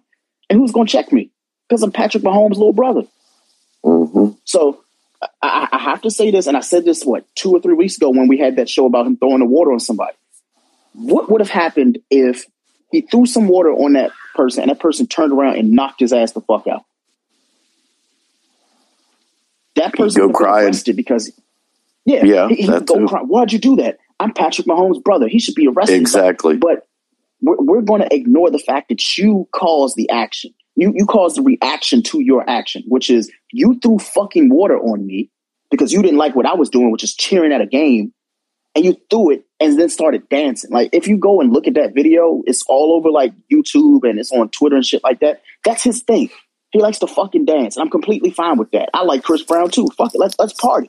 But what we're not going to do is be disrespectful at every fucking road game. Because I'm telling you what, you're not going to do that shit. You're not doing that in Philly. You're not doing that in Tampa. You're not doing that shit in New Orleans. And the reason why is because you fucking know better. You tried DC. You tried the Washington football team. You also tried that other team. You know better. So what is to say if somebody went and literally punched him in the fucking face? It would be all over the news. Oh, well, somebody punched Patrick Mahomes' little brother because he did this. And it's like, but what did he do though? Oh, he threw water on somebody. But is the punch justified? In my personal opinion, absolutely. That is the equivalent of spitting at my feet, spitting in my face, all of that. Like, maybe it's just me. And I can be really heavy-handed when it comes to commentary and stuff like that. But if somebody were to throw a drink in your face and start dancing, I'm fine, and recording that shit, that's it for me. It will be a repeat. It will be a great, not to cut you off. I'm sorry not to cut you off, but it would literally be a repeat of when I punched that homeless guy who tried to take my pizza 11 years ago. Yeah. So I just want to round out my commentary about this because I really like to move on to the NBA because it's getting late in the show. When it comes to Patrick Mahomes, I would love for him to talk to his brother. He probably needs to make a formal statement because clearly his little brother doesn't have enough PR training to say, you know what? I was wrong. He went on Twitter and said, oh, I was told to do this, and I sincerely apologize. We'll accept that the first time. But you have a history of doing shit like this. And it's becoming a thing where people are starting to think you're immature. Now, I'm telling people, like other athletes, when their families come to visit them for games, just go sit in the box. Think about it. All the free food, all the free alcohol. You don't need to be here. Like, you don't see me play. Out of sight, out of mind. No, I was saying out of sight, out of mind. So to land my plane, no Q, is this. I really hope that Jackson gets it together really soon because at 21, the theme is, oh, well, they're young, they don't know any better. At 21, I knew better than doing a lot of the shit that I did. Sometimes I did it, but I knew the consequences of it. There are no consequences when your brother's worth $400 million. And that's the problem right there. So, Patrick Mahomes, I'm addressing you when it comes to this. Like, your brother is his own man, but as long as he keeps using you as a reason for his actions, I'm going to address you. So I'm no longer addressing Jackson.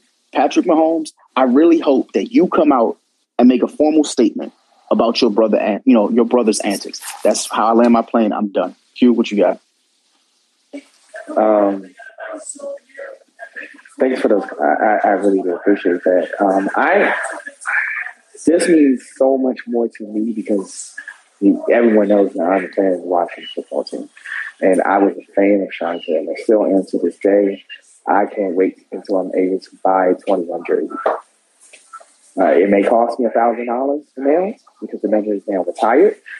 But this means so much more to me as a fan of the team and someone who revered Sean Taylor. So that means so much more to me. I'm with you 100%. Patrick Mahomes needs to step up and say, hey, yo, he needs to step up. He needs to make a formal statement. He needs to say, yo, my brother fucked up. Simple as that. And what I said earlier about Jackson Mahomes, I'm going to reiterate it right now. Fuck you. You classless asshole. With that being said, we're going to move on to the NBA. That was a nice segue. I'm glad I got my anger on that. All right, so the 2018 draft class, the deadline for them to reach rookie scale extensions ended at, I believe, 7 o'clock today. Correct me if I'm wrong. Guess who got the bag today? And guess who didn't get the bag? We'll start with who got the bag today. Jaren Jackson Jr. Kevin Huerter got the bag today. Jaren Jackson Jr. signed a 4-year max, rookie scale max for $109 million over 4 years. Kevin Huerter signed a 4-year I think it was $85 million. I may be wrong. I may be a couple million off on the numbers, but it is what it is. Guess who didn't get the bag today? The number 1 pick in that draft, DeAndre Ayton, who was a pivotal piece in the Phoenix Suns reaching the NBA Finals last season. And would you just think it was 90 days ago? 90 days ago since we had an actual NBA game that counts. And the NBA season starts tomorrow. But DeAndre Ayton did, and with that, so you have a pivotal piece of that team who's now pissed. And rightfully so. He wanted a max contract. He wanted a max as the number 1 pick. He wanted a max. He said, I'm only taking the max. I'm not going down. But Robert Sarver, his frugal ass, said, you know what? Nah, we're not going to give you an extension. Thoughts on that before we get into our NBA predictions for the season? Honestly, I'm glad they got the money. I don't even know who the fuck they are, Q. So in that class, so DeAndre Ayton was the number 1 person in the draft. Actually, the amount of extensions that were signed by members of that 2018 class, which included Trae Young, which included Luka Doncic, over $1.2 billion. Over $1.2 billion. So athletes that we don't know are getting all this money, but we can't get stimulus checks. Let's move on. We don't know. You don't know about Luka Doncic? You don't know about Trae Young? Ice Trae? No, I know about them. That other dude you were talking about, I'm like, okay, that's cool. Q must know them. Kevin Huerter, a key piece of the Atlanta Hawks team that got to the Eastern Conference Finals. Oh, well, that's good. Still, don't know him. Anyway, I'm glad he got his money. But I was just bringing that up. But that's going to be a key narrative. But DeAndre Ayton is going into the last year of his deal before he reached restricted free agency, and I guarantee there's going to be a team that's going to poison pill Phoenix when he's up for restricted free agency at the end of the season. Anyway, we can move on. All right, let's go right into our predictions. So I have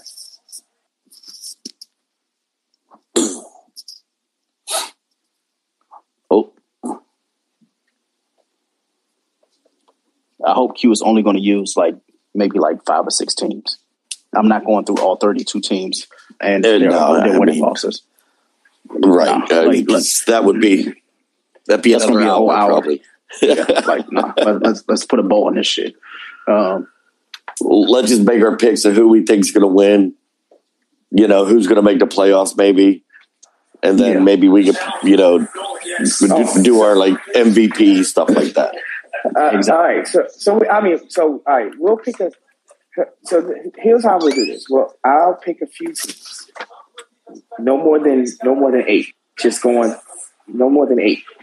And then we'll go through what the prognosticators are predicting as the 10 playoff teams for each conference, and then we can do the MVP and all that. That sounds cool? That's fine by me. Okay. Awesome. All right, here we go. All right, so, and this is just random, but you probably pick up the pattern. So we're going to go with the Brooklyn Nets. Start with the Brooklyn Nets. They are predicted, and this is through typical sportsbook, to their prediction is 56.5 wins for the season. Over, under.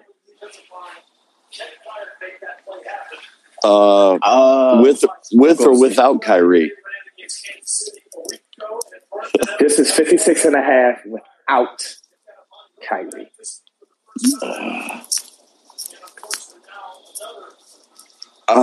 They win more games. Oh, go ahead, Luke.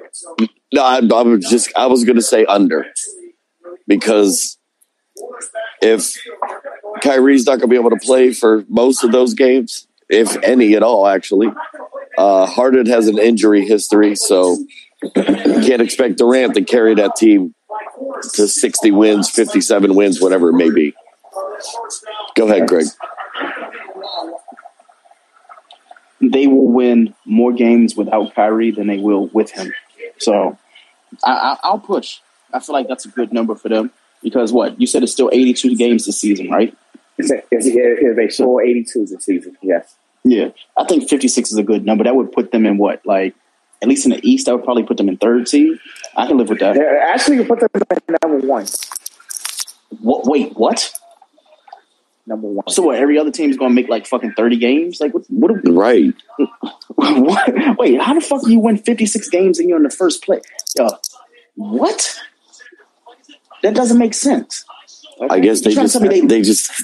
So, you're just saying that like Brooklyn's going to run through the East, then basically. Pretty much, because that's what the prognosticators are saying, that Brooklyn is going to be the number 1 seed in the East. All right, here's my hot take. If it's go ahead, Lou. I was just going to say, I'm still going with the under 56. But my hot take is Brooklyn gets bounced in the first round of the playoffs. Wow, that's a hot take. All right, Greg, you got that? Because I'm not in my computer. Oh yeah, I will do that. That's crazy. 56 gets you first place. That is. 56, I'm sorry. 56 we get number 1 in the East. All right, that is. I'm going to go under. I'm going to go with you and go under. I don't think they win 52. I don't think they win 57 games. I think they win 50. I think they win at least 50, maybe 53. And I'm going to add a caveat to that. Kyrie comes back when around February, New York relaxes that mandate. All right, next team. Wait, hold on. Wait. I'm sorry. I have to speak on that. If Kyrie Irving comes back in fucking February, cut him.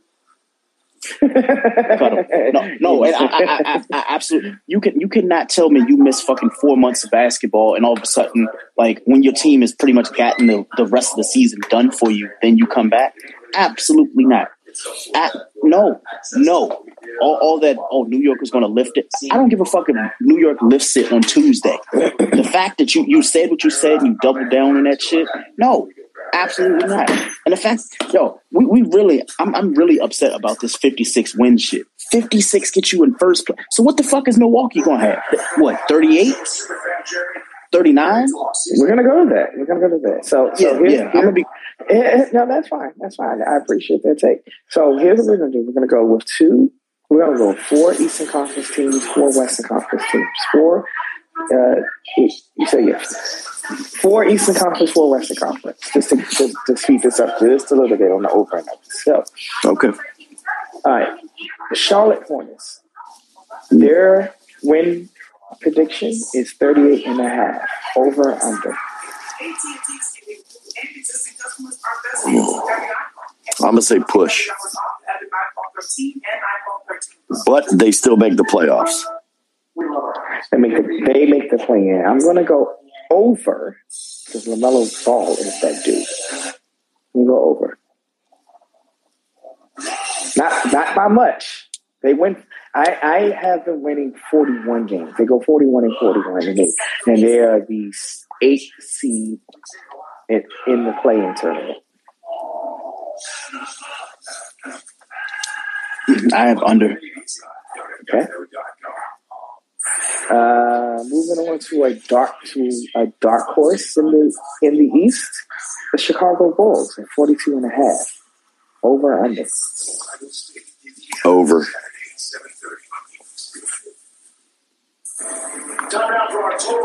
So what we're saying is roughly the Chicago Bulls would be the 3rd or the 4th seed in the East by that number.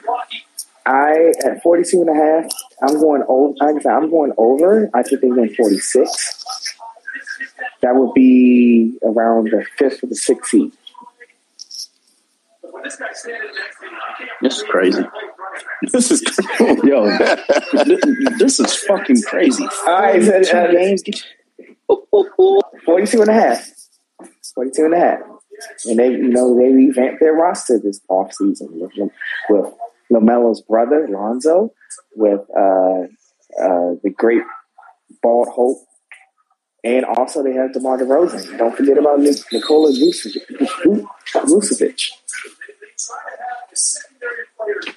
And they still have Zach LaVine.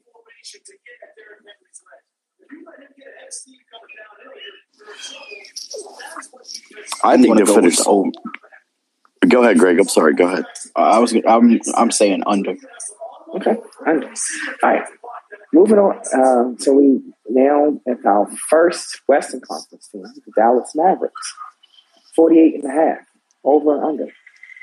48.5. I'm going to go under. Greg, what about you? Push. Okay. I'm going to go under because Jason Kidd is not a competent head coach. Luka is going to get them to 45 by himself. All right, next team. And this is going to be a Western Conference team, and the team that everyone's talking about right now, the senior citizen circuit known as the Los Angeles Lakers. They are pegged at 52.5. Over and under. All right, we got to cut this shit out. We have to cut this fucking shit out. Cut it out. Cut it the fuck out. No, seriously, cut this shit out. You trying to tell me, you know what? I'm not making a pick. Fuck that. I'm done making picks.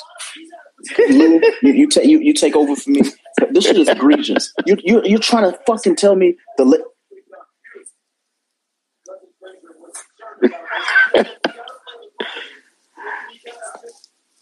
It all depends on health. And we like you said, like the Senior Citizens League or whatever. But I mean, how many games is Anthony Davis going to miss? I mean, Greg, take that one down. I call him Anthony. What'd you say, Lou? Glass. I called him Anthony Davis. That was a good one. I'm going under 52.5. No, they win 40. They win 48. You got to remember, LeBron will be 37 in 2 months. But the thing about LeBron, he now has an injury history. Well, true, very true. But he also he stays in really good shape, though. His workout regime and everything is good. So, but yes, he recently, the older you get, the more injury prone you are. So, did I already call my over under on this? You said under. Did I? Okay. Because, all right, that's what I was still going to go with. I'm just fucking blown away. I'm sorry. I'm absolutely fucking blown away. Brooklyn has 56.5 and the Lakers have 52.5. So, Greg, all right, let's go to the next team. We're going back to the East and to the team that you brought up earlier, Greg, the Milwaukee Bucks. They're at 54.5, over or under. I told you I'm not voting no more. I'm done. That actually pissed me off. I'll go over. I'm gonna go push, and I'm pushing because Milwaukee's gonna miss PJ Tucker's defense. That's a good point. All right, going back to the West. Going back to the West, the Phoenix Suns, 51.5, over and under. You said 51.5? 51.5. Under. Easily under. I'm going to go over. Devin Booker is going to be the MVP of the league this year.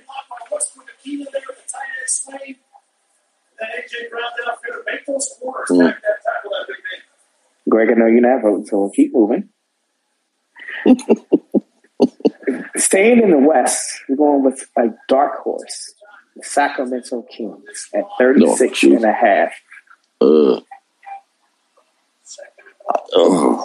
I think Sacramento surprises people this year. I'm going to go over. Well, Tyrese Halliburton had some comments about that. He says that people are really, really sleepy, and Derrick Henry just scored again. So I'm going to go over. I'm going to go over on the Kings. Yeah. And let's see, that's 3. Let's go with the Utah Jazz. They have Utah pegged at 52.5. Damn. Wow. So wait. Okay. Do you see how fucking ridiculous this is? I just see Greg's point. You're telling me Utah is going to have they're pegging them as the same as the Lakers? Best record in the West. The third best record. But they have the same over-under wins as the Lakers.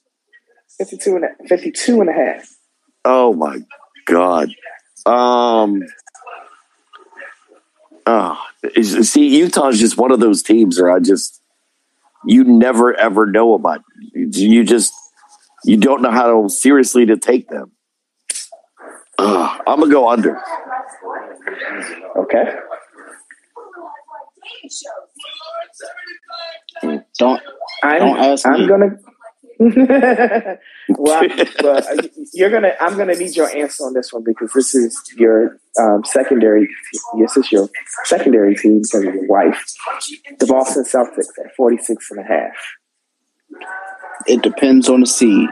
If I personally don't believe it, because with 82 games, like 44. It's for me, it's going to be an over, and the reason for that, how the fuck do you have Boston at 44, 45, 45, and then you have fucking Brooklyn at 50? What? Yeah. All right, I completely agree. Yeah. Some of these are crazy. All right, so last team that we're going to talk, last team on over and that we're going to talk about. We're going to go back to the East.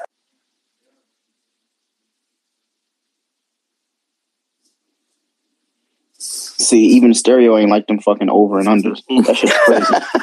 I don't even know what we're doing here. That is egregious. Wow. I'm sorry. Did you hear what the last one was? It was the New York Knicks at 42.5. That's exactly why it muted you. Stereo, thank you. You didn't mute me. Shut up. 42.5. Yes, I'm gonna go. Oh boy. I'm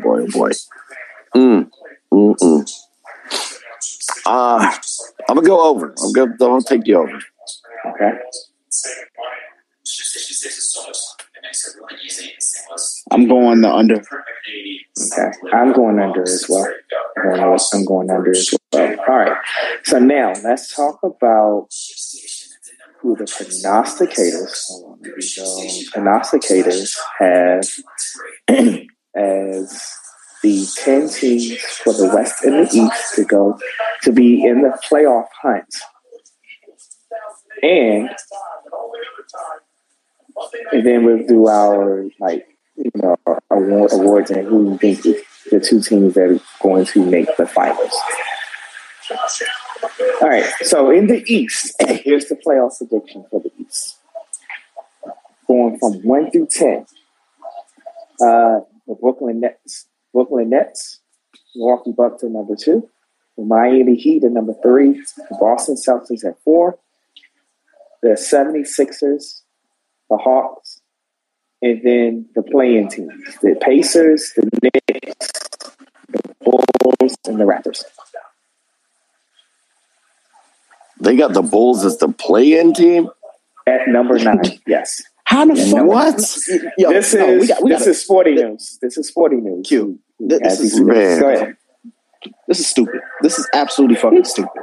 Because you can't have them at like 42 and shit and talk about their own play-ins. It don't work. It can't. Numerically, it cannot work like that. There's no fucking... Whoever did this, Vegas needs to put the fucking liquor down. What? Right. All right, you want to talk? All right, let's hear the West. Here's the West.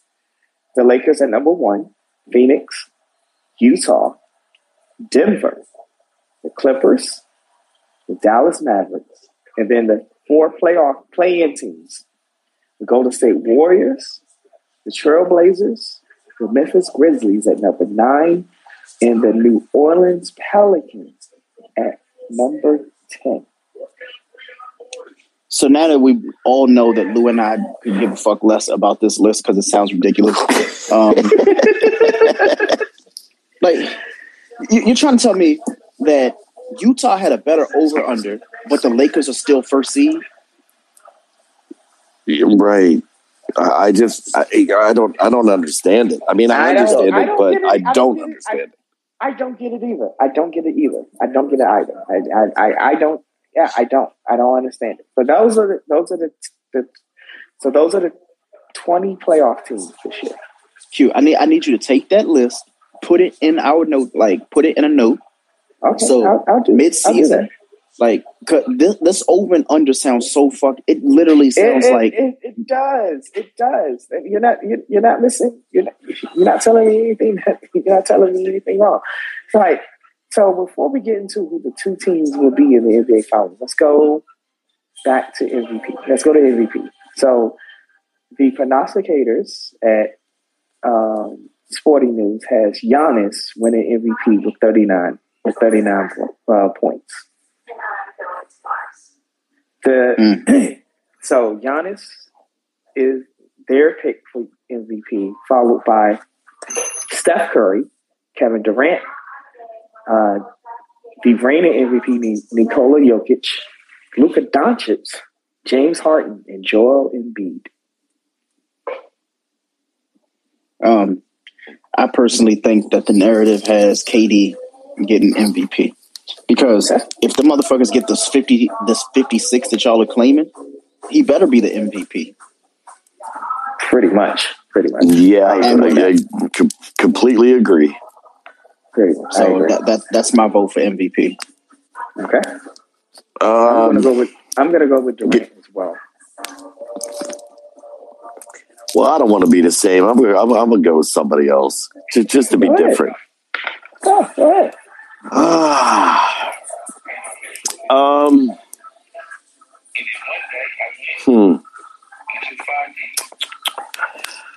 You know what? I'm gonna go Russell Westbrook. Whoa!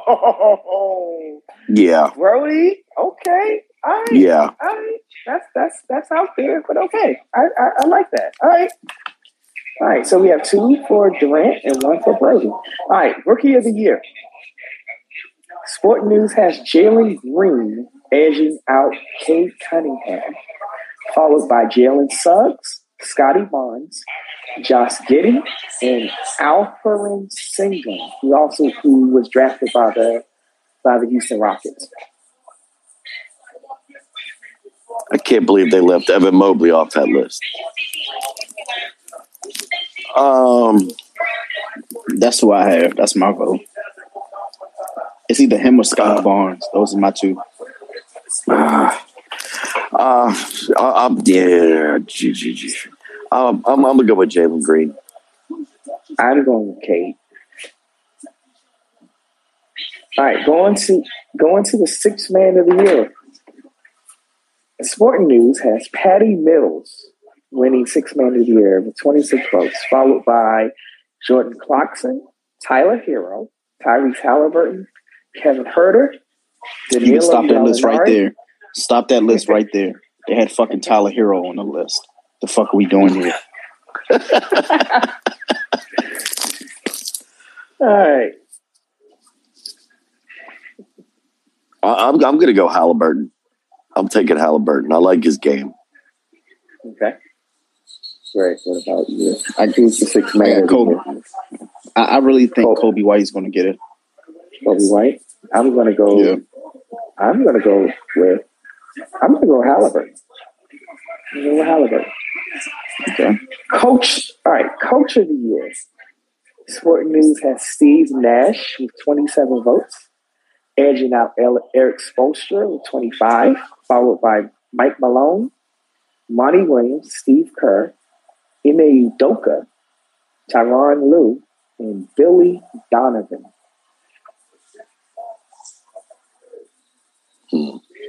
I'm going with Eric Spoelstra. I was thinking him exactly too, to tell you the truth. I'm not just saying that because Greg said that. I was thinking Spoelstra too. Okay. I'm gonna go with Mike Malone because of the challenges of having to replace a Jamal Murray for the entire season. All right, so moving on to who are going to be the two teams who represent the Eastern Conference. Who's going to be the teams that who's going to be the team that represents the Eastern Conference, and who's going to be the team that represents the Western Conference in the NBA Finals? The Cleveland Cavaliers and the Sacramento Kings. No, I'm just playing. I was about to drug test you. I was about to get a mobile drug test unit to come and drug test you right now. All right. I'm going to go Miami and the Lakers.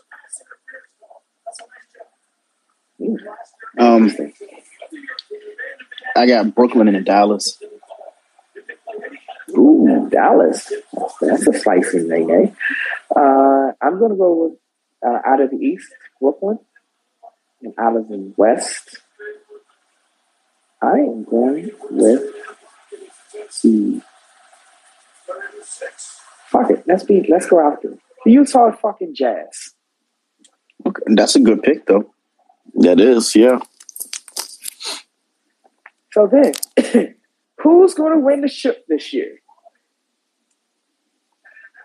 Brooklyn or Utah or who'd you say? Dallas or Dallas, Miami, or the Lakers.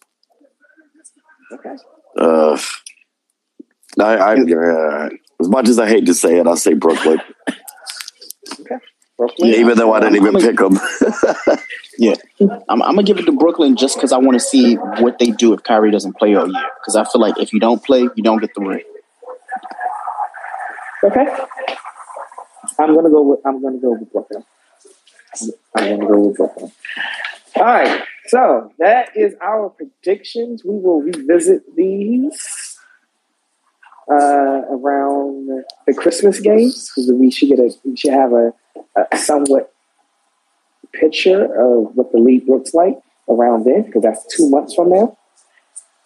And then we'll also revisit this we'll revisit it again around the trade deadline. And then, of course, at the end of the season, that's where we'll make our true playoff predictions. And once we know the teams that will the 20 teams that will be moving on either to the playoffs or in the play-in. All right, so awards for this week. Line them up. Greg, you're up first. Lou, you're up first. I have no awards this week. Okay. I don't want to give somebody an award that doesn't deserve it. So, yeah. Greg, on you. Yeah, my award is going to fucking Kyrie Irving for doing the best interpretation of a fucking idiot in an epic Instagram story, saying everything and nothing for 20 minutes. He went on Instagram earlier this week and he was talking about how he's not anti-vaccine. He's anti-vaccine mandate. To which I say to you, sir, how many more contrarian thoughts do you have that have no validity at all? None. So with that being, I guess like my last statement for the night, let me just say this. Next week, I'm coming with awards. And the reason for that, I want to give some people some grace. We've said a lot of heavy shit. And I feel like Jackson Mahomes is pretty much taking every award for the week. But next week, we'll be back with even more. And hopefully, the New York Jets will not be a part of that. All right. Yeah, basically my awards for this week will all go to Jackson Mahomes. And as I take this last shot of the night, and Josh Allen didn't get that first down, this game is over. The Tennessee is going to defeat the Buffalo Bills. Was not predicting that at all. Where can the people find you all on social media? You can catch me on Twitter at Little Italy, LITTLITALY. You can follow me at Hey Greg on YouTube. Feel free to check me out. You can follow the podcast, obviously. You can follow me on Twitter at Al Sharp Tongue. Don't look for me on Instagram because you will not get the follow back or access. And everyone can follow me telling Jackson Mahomes to go fuck himself. But you can follow the show on Twitter at Why Be Bothered. You can follow the show on Instagram at Young Black Pod. Don't try to find me on Twitter. I'm easy to find, but you won't find me. And fuck Instagram, that shit sucks. With that being said, thank you all for listening to another episode of the Young Black and Bothered Sports Desk. We will see you next week. Have a great week. Make it a great week. And we'll see you then.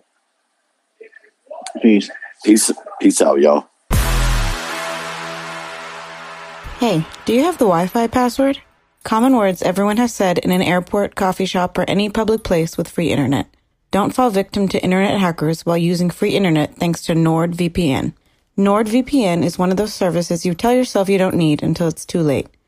We've used the NordVPN to browse the web, check bank accounts, and even stream apps like Netflix. It's the only VPN service that lets you bypass ISPs, perfect for when your job has sites you frequent like Facebook is blocked. It's the best VPN service you can get for both price and performance. Install NordVPN on up to 6 devices, including your smartphone, tablet, and desktop, and experience the service for yourself. Start protecting yourself and your content with NordVPN by heading over to nordvpn.com/YBAB at checkout and save 75% on your subscription.